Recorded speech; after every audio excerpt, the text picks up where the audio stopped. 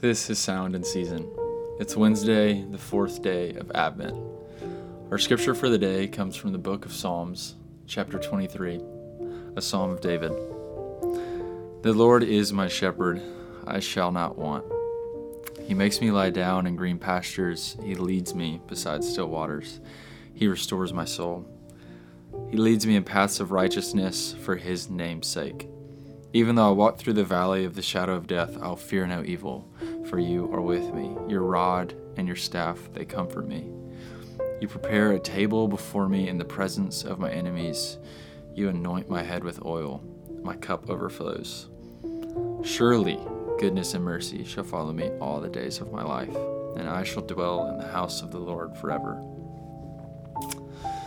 This is the word of the Lord. Thanks be to God. In my childhood home, beyond my backyard fence, there was a very steep hill that went down to a creek. Very few times have my siblings and I made the trek down to the small stream. But the few times that we did venture down there, I remember finding an incredible calmness in the quiet flow of the water. The hike down to the creek behind my house was a tall task in the young eyes of 9-year-old me. But one summer in middle school, my brothers and sister and I saw it fit to break down our fear of the hike by spending hours constructing a trail to get down there.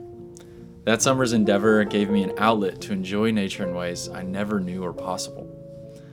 That trail became a path I walked down all the time to enjoy nature in such a calming and joyful way.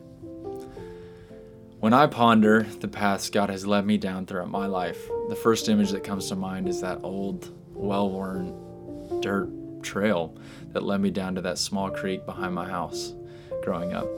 Still today, I often resort to nature to enjoy and commune with Christ. In Psalm 23, David offers a similar picture of God's gracious leading. We read that David felt the Lord's loving care and provision like a young sheep being led by a shepherd.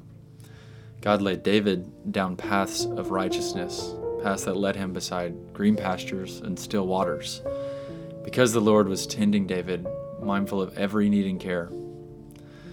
Take time today in this journey of Advent to reflect on the paths God has led you down in your own life.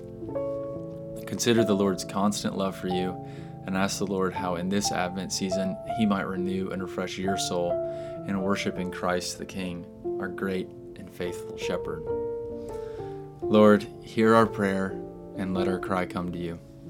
Let us pray. Loving God, according to your perfect care, you have shown us your faithfulness time and time again.